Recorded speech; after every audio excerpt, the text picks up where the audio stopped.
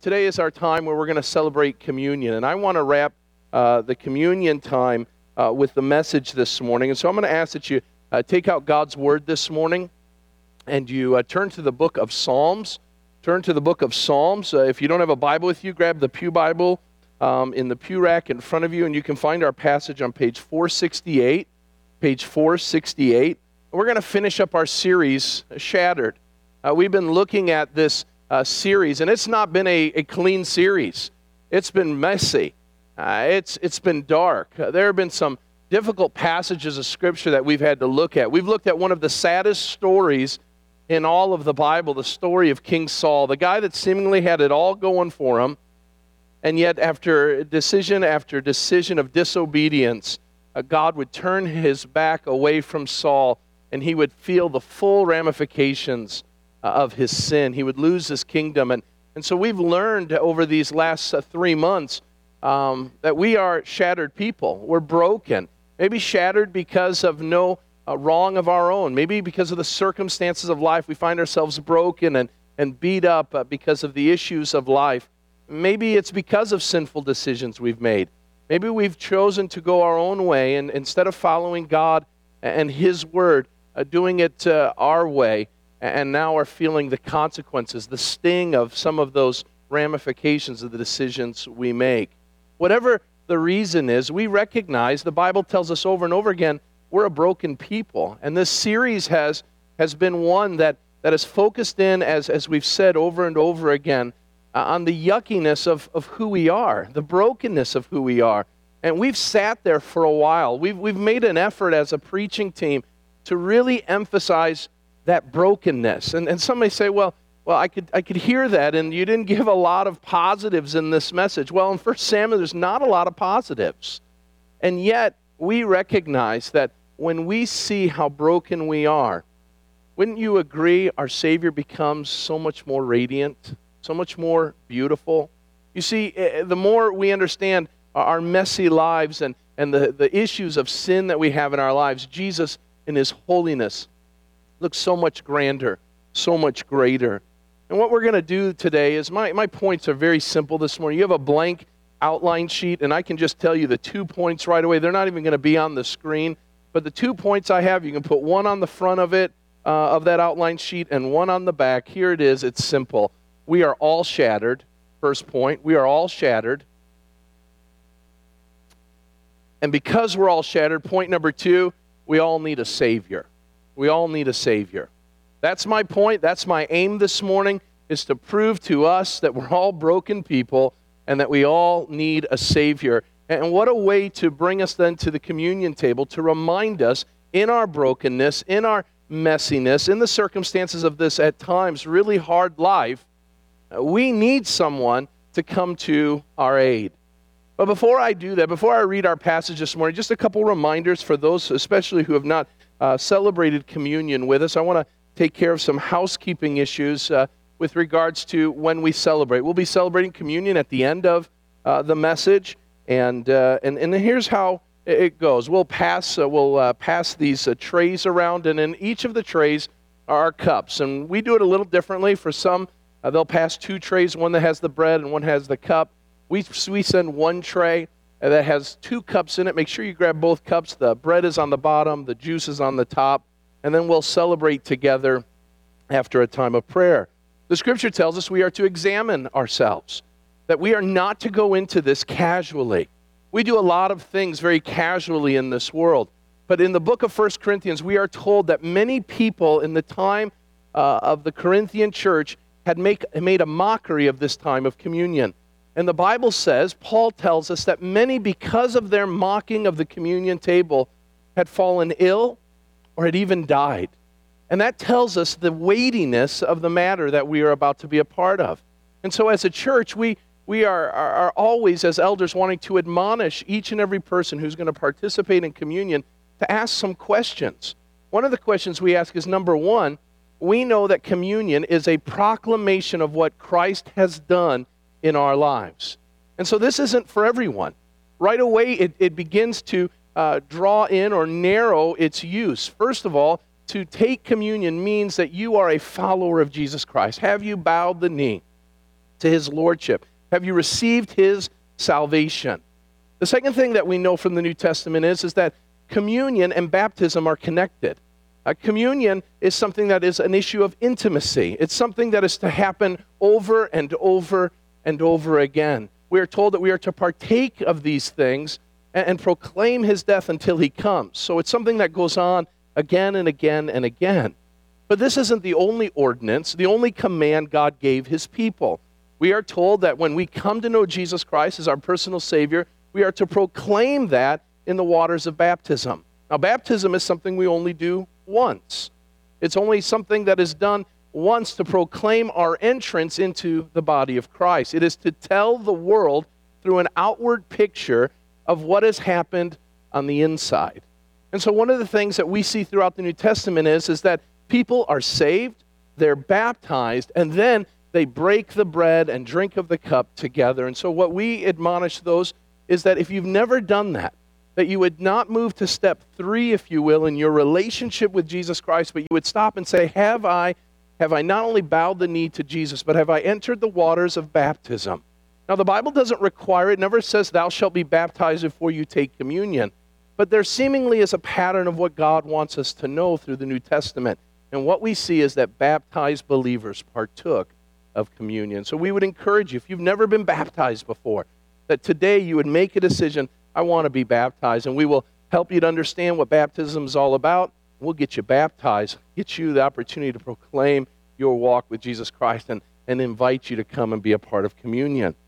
But it goes beyond just the decisions that you make about yourself. The final thing that we want you to examine each and every time we come to the table is not only your relationship with God, asking the question, hey, am I all right with God? Now, that doesn't mean that each time we've got to question our own salvation. But what it means is we've got to ask the question, how is my relationship? I don't mean to be funny, and so please don't take it this way, but a husband can't desire intimacy with his wife if they've been fighting all day long.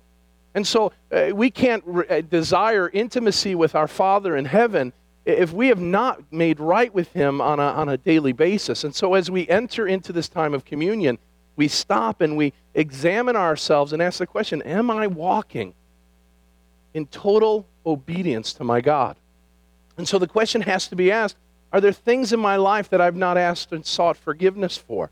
Are there things that may be an affront to God that I can't seek to draw close to him if those things are still alive and well in my life? And so we're going to give you time to examine your hearts and to ask the question, are there any sins that have been left unconfessed in my life? The final one is the issue of not only communion with God. You see, we don't do this. We don't hand you the elements and say, hey, go take care of this at home. Do it by yourself. The Bible makes it clear that communion was for the church. It was to be done in a gathered assembly of Christians. And so one of the things that we need to be reminded of is as we commune together with God, we are not doing so in isolation from everyone else. We're doing it together.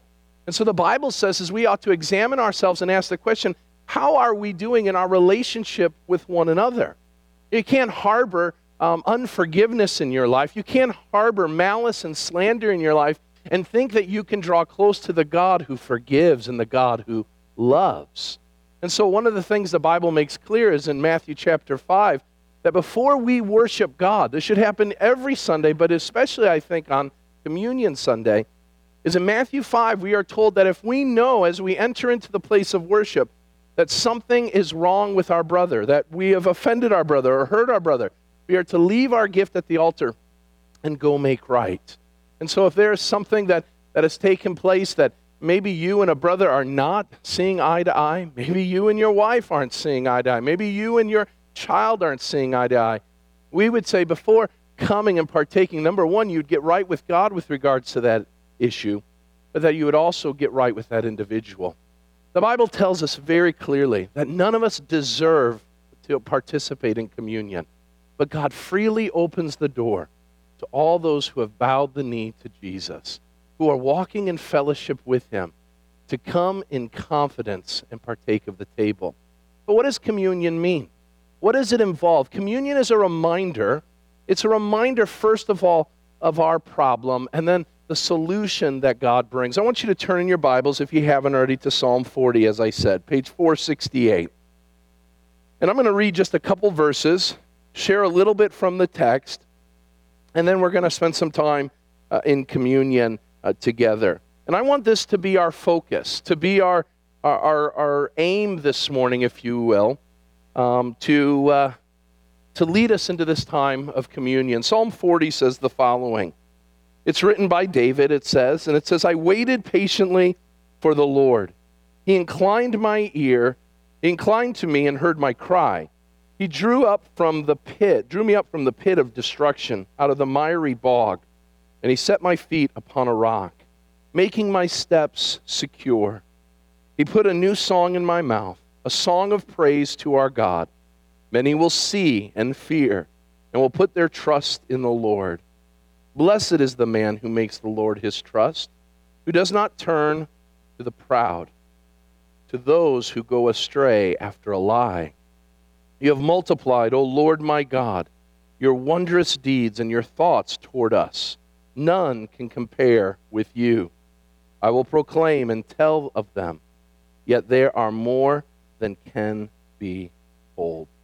Let's pray. Father God, we come before you and we ask for your blessing on this time. I pray that through the teaching of this text that we would understand those two very important points. We are shattered and we need a Savior.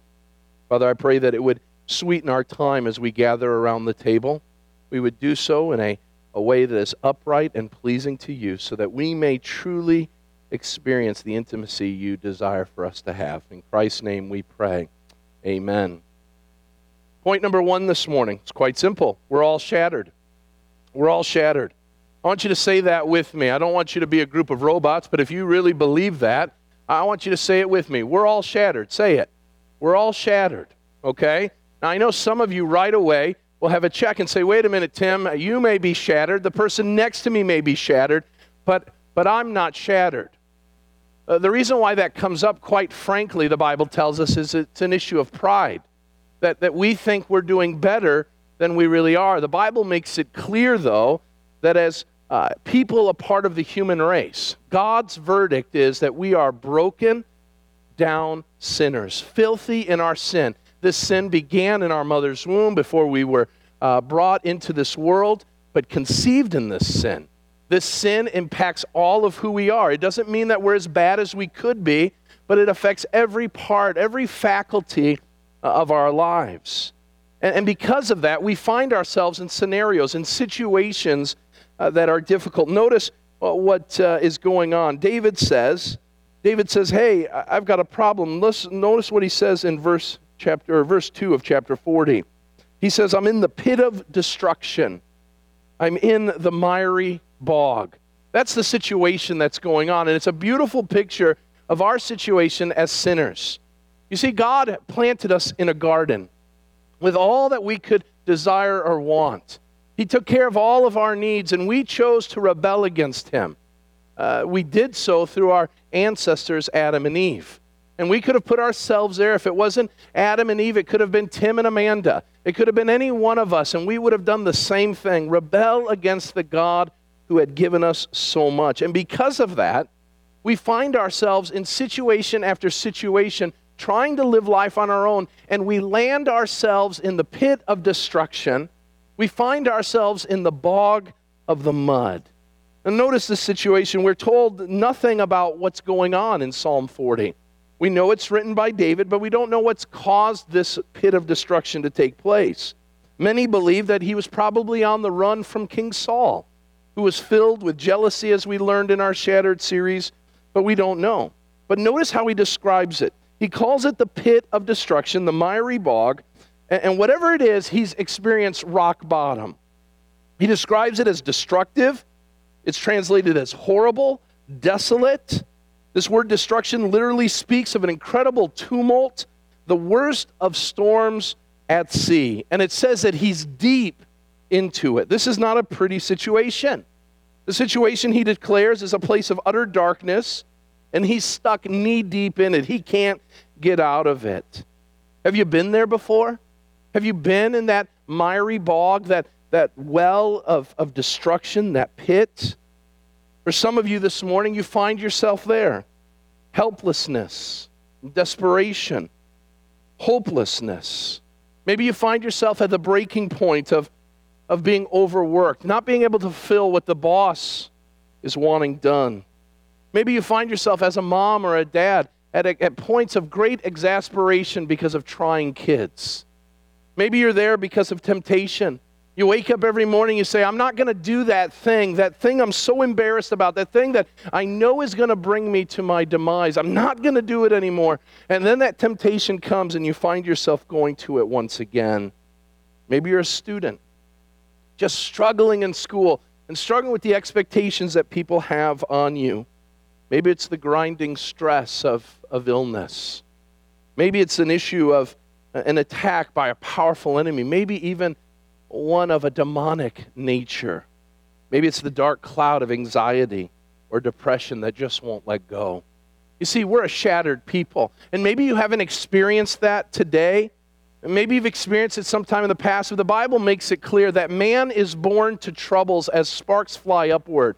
And so it's a reminder that at some point in time, because of our sin, because of the sin that's been placed upon humanity, that we recognize that at some point we're going to be born to trouble. At some point you're going to find yourself in the pit. It's a good time then to understand what that pit's all about. Now notice, we don't know anything more about the pit than that it's dark. It's a place of hopelessness. It makes it seemingly easier for us to understand by limiting all the expressions about it. But whatever it is, we can recognize this morning that the pit that David is talking about is whatever steals your joy, your hope that God is on your side. See, this is the pit that David's talking about. And it's the powerful image that we have as believers of where we were before Christ. We were in a pit of sin that was inescapable. Notice he calls it the pit of destruction, but then he says, notice, that it's a miry bog. You see, it's a bog that literally we're trying to get out of. It's a muddy mess, and we're trying to escape it. And you see that in our world today. Atrocity upon atrocity, trial upon trial, all kinds of murderous things taking place. And we have politicians and leaders and people who will say, well, this is how we fix it. If we pass this law, if we do this community initiative, this will take care of it. But it only finds ourselves, just as all things from a human perspective do when trying to deal with a sinful issue, having us spin our wheels in the mud. This issue of the miry bog is a beautiful picture of where we find ourselves stuck. For those old enough, you remember in 1992, we elected Bill Clinton as our president. And on that day that Bill Clinton was elected president in November, I remember it as if it was yesterday. You see, as election turns were coming in, I was up to no good. I had asked my father if I could borrow his work van to go out and hang out at a friend's house. He didn't know, but I was lying at the time. It had snowed that day. Maybe some of you might remember. It was a beautiful snow. 5 or 6 inches had fallen after a steady rain. And my buddies had said, let's go find some fun. Let's go bogging around in the mud. And so that's what we did. And for the next couple hours, it was one of the greatest times of my life until I got stuck. You see, I got stuck in a ditch. And as much as I tried, I couldn't get out. For the next 14 hours, with the help now of my dad, we tried to get that van unstuck, and we got it more stuck and more stuck. And we thought we could find a new way to get out of the ditch by driving into what we thought was a drier field, which got more stuck. The next morning, after hours of trying to get it out, 50-some farmers thought it was hilarious to drive down a country road and find a work van in the middle of a field, stuck. We tried to get it out with a small tractor. The tractor got stuck. They said it was going to have to wait till spring. I knew I wasn't going to be able to sit down on my hiney for a while till spring after that news came out. And then I remember one farmer came, and he was all excited because he had just bought the John Deere 5,655,000 edition or something like that. He had said that it was going to mean that they were going to have to close down some roads to get the tractor there. that the tractor had big tires, an independent differential that would allow it to get down into the mud and pull it out. After an hour with one of John Deere's best machines, we would get the van out. To the day that we sold that vehicle, it had mud in it at all times. You see, that's a great reminder that when we are in our sin, just as David said, in the miry bog, we can try to get it out on our own, but we need something greater. We need something more powerful than ourselves, because when we try to do it on our own, we'll just keep spinning the tires. We'll keep digging ourselves bigger ruts and bigger holes in our lives. And so notice the struggle. David says, I'm in this miry bog. And notice that there's some different ways that can be advertised. He says in verse 4, blessed is the man who makes the Lord his trust. What that means is when he's in the bog, he looks to the Lord. But notice not every one of us does that. In chapter 4, he says, those who do not turn to the proud, to those who go astray after a lie. You see, there's a lot of those out there this morning that will say the way you get out of your bog, the way you get out of your muddy mess is to follow them, is to follow their answer. It's to follow this regimen, this kind of living, this kind of life. And in doing so, you'll be all okay. But the Bible makes it clear that the only way we'll get out of this bog is we need a rescuer. We need someone who comes and rescues us. A couple weeks ago, I went to a movie. It was called The 33. It's a story of the Chilean miners who were caught, I think it was like a half a mile inside of a mountain. And in the first part of the movie, after the collapse takes place, those 33 men do everything in their power, everything in their might to get out of the mine. And what they come to is dead end after dead end. They can't do it. And they come to a point, a total point of exasperation that says, you know what? We can't get out on our own. We need to be rescued. There's nothing we can do. Salvation is found this morning in the life of the one who says, I am in a bog, I can't get out of this pit of destruction, and what I have to do is I have to now cry out for help for someone to rescue me. You see, you can't participate in communion until you recognize that you are broken and shattered. You're in a well and you need the rescue. And what we're going to learn is that's what David proclaims. Notice he says that once we come to the point that we recognize we're stuck, notice he says, I waited patiently in verse 1 for the Lord. He inclined to me and heard my cry. He recognizes that he needs help. He's broken. He's in trouble. And he knows he needs the help. And so what does he do? He cries out, help me. Help me. I'm stuck. Help me. I'm down here and I can't get out. It's the cry of a young child who knows they're in deeper than they should be, deeper than anything. And they cry out, Mom, Dad, come help me. I'm in trouble. This is what David does. And notice he recognizes what we must recognize. Yes, we're all shattered. We're in a pit of destruction, and we're in a miry bog, and we need a Savior. We need a Savior. Notice this Savior, he says, I wait patiently for who? For his neighbors? For his friends? For that bottle of whiskey? For that entertainment? For that pleasure? No, he says, I wait patiently for the Lord. The Lord is his rescuer. And this is a great reminder for us. The great story of the Scriptures is that, yes, we're in a miry bog. Yes, we are broken and shattered, all messed up. But there was one who would come to the rescue.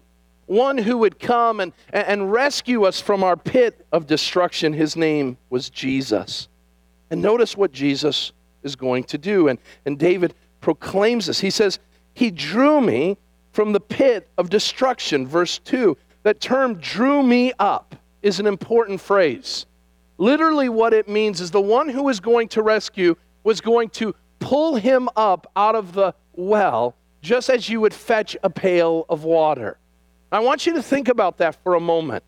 Think about that you hear a cry that someone is in a well, and you're on top of the earth, and you hear this, and you come and and there's a rope down that has a pail, and you hear, I've fallen in here, I can't get out. And your job then is to take that rope and tell them to grab on, and I'm going to pull.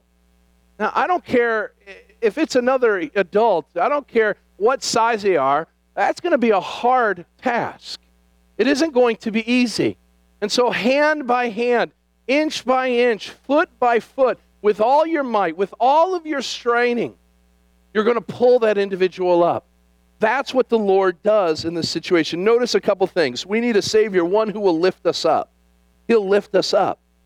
This idea of lifting up literally, drawing up literally means the use of both bare hands. Using all your might, pulling upon pulling, agony and strain of the rescuer.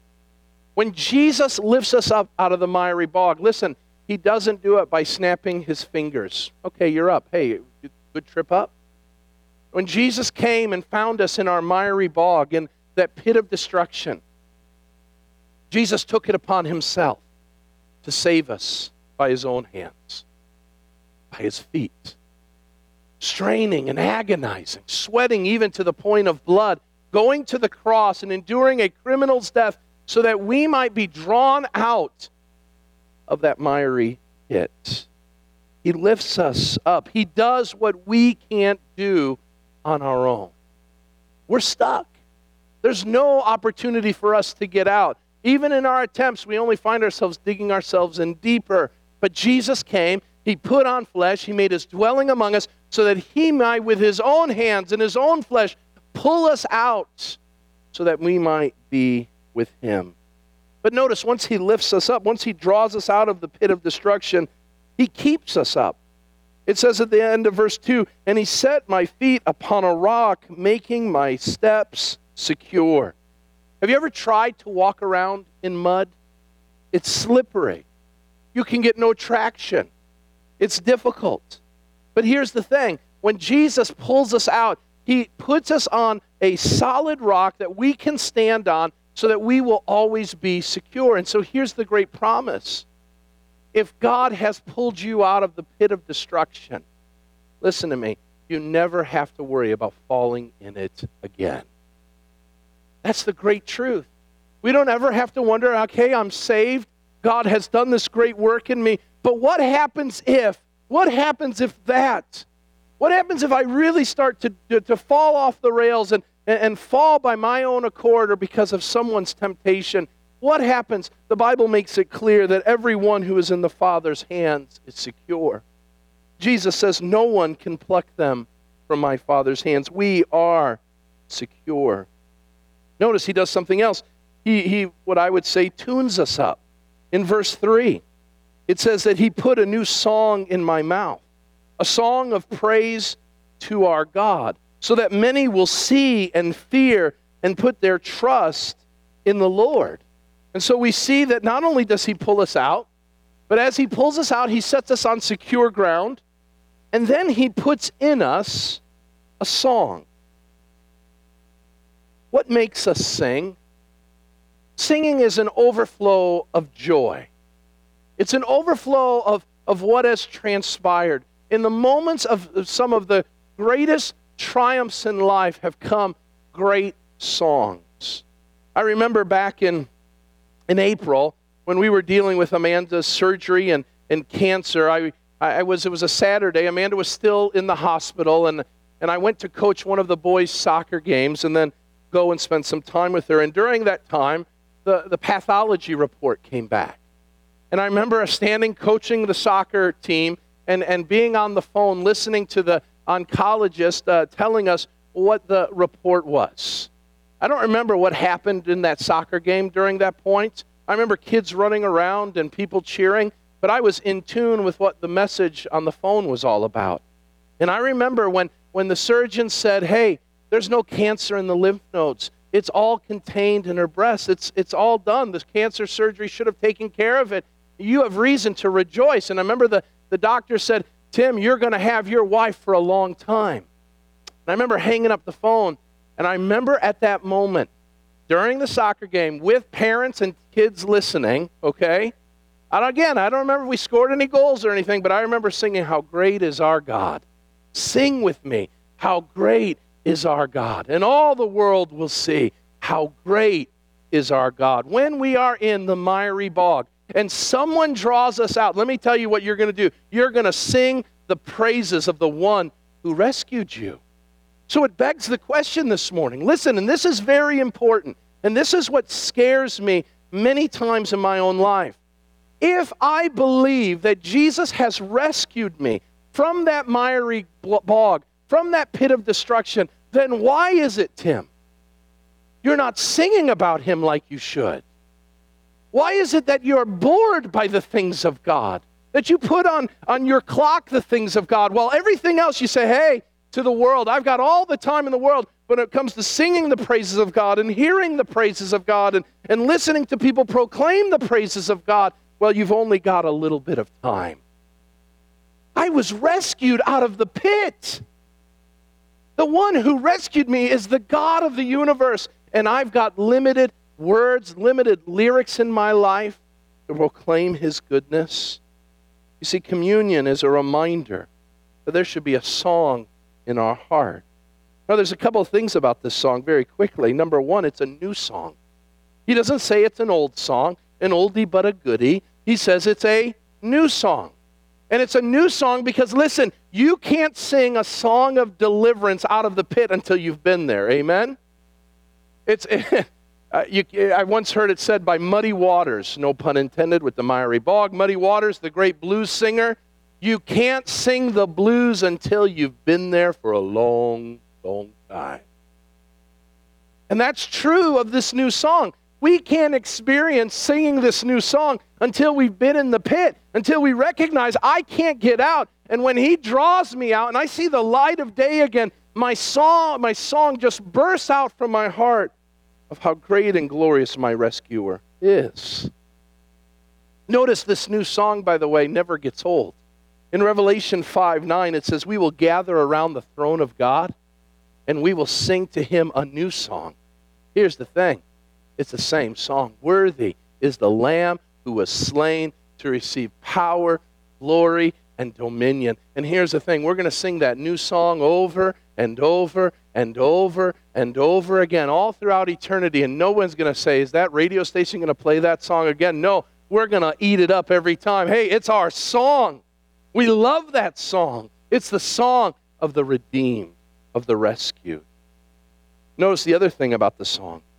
It says he put a new song. I want you to notice in the text, look very carefully. He put a new song in my heart, right? Is that what your translation says, in my heart? In my mind? Where does he put it? Help me out. Tell me, congregation. My mouth. What is your mouth used for? To let other people hear it. So when he puts that new song in our hearts, that doesn't help. I can hide that. He doesn't put it in my mind so that someone has to read my mind to get there. No, he says he put it in my mouth. The mouth is used to communicate to others. And so what are we to communicate? Just as communion says, we proclaim the Lord's death until he comes. Every time we sing this new song, we tell to the world, I've got a redeemer. I've got a rescuer. I've got one. I was in the miry bog and I had one who drew me out of that destructive pit. His name is Jesus. And the song you hear every day at work, the song you hear when I'm in the community, the song you hear when I'm with my family is the song of the redeemed. Great is the Lord and most worthy of praise. How much are you singing that song this morning? That salvation song. Well, maybe as we come and bring this to a close, maybe today you find yourself in that pit. Maybe it's a pit. Maybe you've trusted Christ as your Savior. David was a man after God's own heart, and he finds himself in this pit. And yet notice what his words are to you today if you're in that pit this morning. Notice, first of all, be patient. He says, listen, I wait on the Lord patiently. Now, that doesn't mean that David sits there and says, I'm just going to sit here and sit in the mud and be angry, and if the Lord comes, great. If he doesn't, maybe I had an idea that he might not. The idea there I waited patiently for the Lord literally is, while waiting, I waited. The idea there is that there's a process to his waiting. He's waiting expectantly. He's waiting knowing that an answer is going to come. He's waiting knowing that he will not remain there. And so with full assurance of faith and hope, he says, I'm waiting on the one who promises to save. Now that promise may be seen in the here and now. Maybe it may not. But here's what we know. That promise is secure, that we are told that whether in life or in death, we will always be in the presence of our Lord. We are to wait patiently, waiting for our rescuer to come. Number 2, we are to pray. It says, I waited patiently for the Lord. He inclined to me and heard my cry. So what is he doing while he's waiting? He's crying out, rescuer, come and get me. I'm down here. I've fallen in this pit and I need help. For some of us during this time of examination of communion, we need to be honest with our God and cry out to him. Have you ever wondered that maybe the reason, listen, this is very important, maybe the reason why you can't get out of your pit is you've never cried for help? You've tried to do it on your own, but never a word has come out to say, hey, I'm down here. I can't get out. We need to pray. We need to let the Lord know what we're feeling. The Bible says that our Heavenly Father draws close to those who are brokenhearted. Have you shared with him your broken heart? Notice he says, proclaim. It says, you have multiplied in verse 5, O Lord my God, your wondrous deeds and your thoughts towards us. No one can compare with you. I will proclaim and tell of them, yet they are more than can be told. The idea here is when we are rescued, when we are lifted out, again, that song wells up with us and we will proclaim to others that we've been saved. We've been rescued. As we come to a time of communion, it's these thoughts that I want us to meditate on. It's these thoughts that I want us to think upon. We are shattered people. We're in a miry bog. We are in a pit of destruction. But thanks be to God that he has rescued us and drawn us out. I'm going to pray and ask the servers to come forward and then give you some time to examine your hearts. But let's go to the Lord in prayer. Father God, we come before you and we thank you for this truth in your word. And now, Lord, I pray that as we take time to remember your goodness to us, that we would remember, first of all, how broken we really are. That we would proclaim to you our brokenness. Not be ashamed of it. To own it. Whether it's our own doing or because of someone else. That we would just be honest and say, Lord, I need help. I need you in my life. And so, Lord, I pray that during this time of examination, we would seek our own hearts, we would examine them, and we would make sure that we have done our due diligence in honoring you, not only with our actions of taking these elements, but also in seeking a contrite and humble heart that seeks your forgiveness. Lead us in this time by your Spirit. In Christ's name we pray. Amen.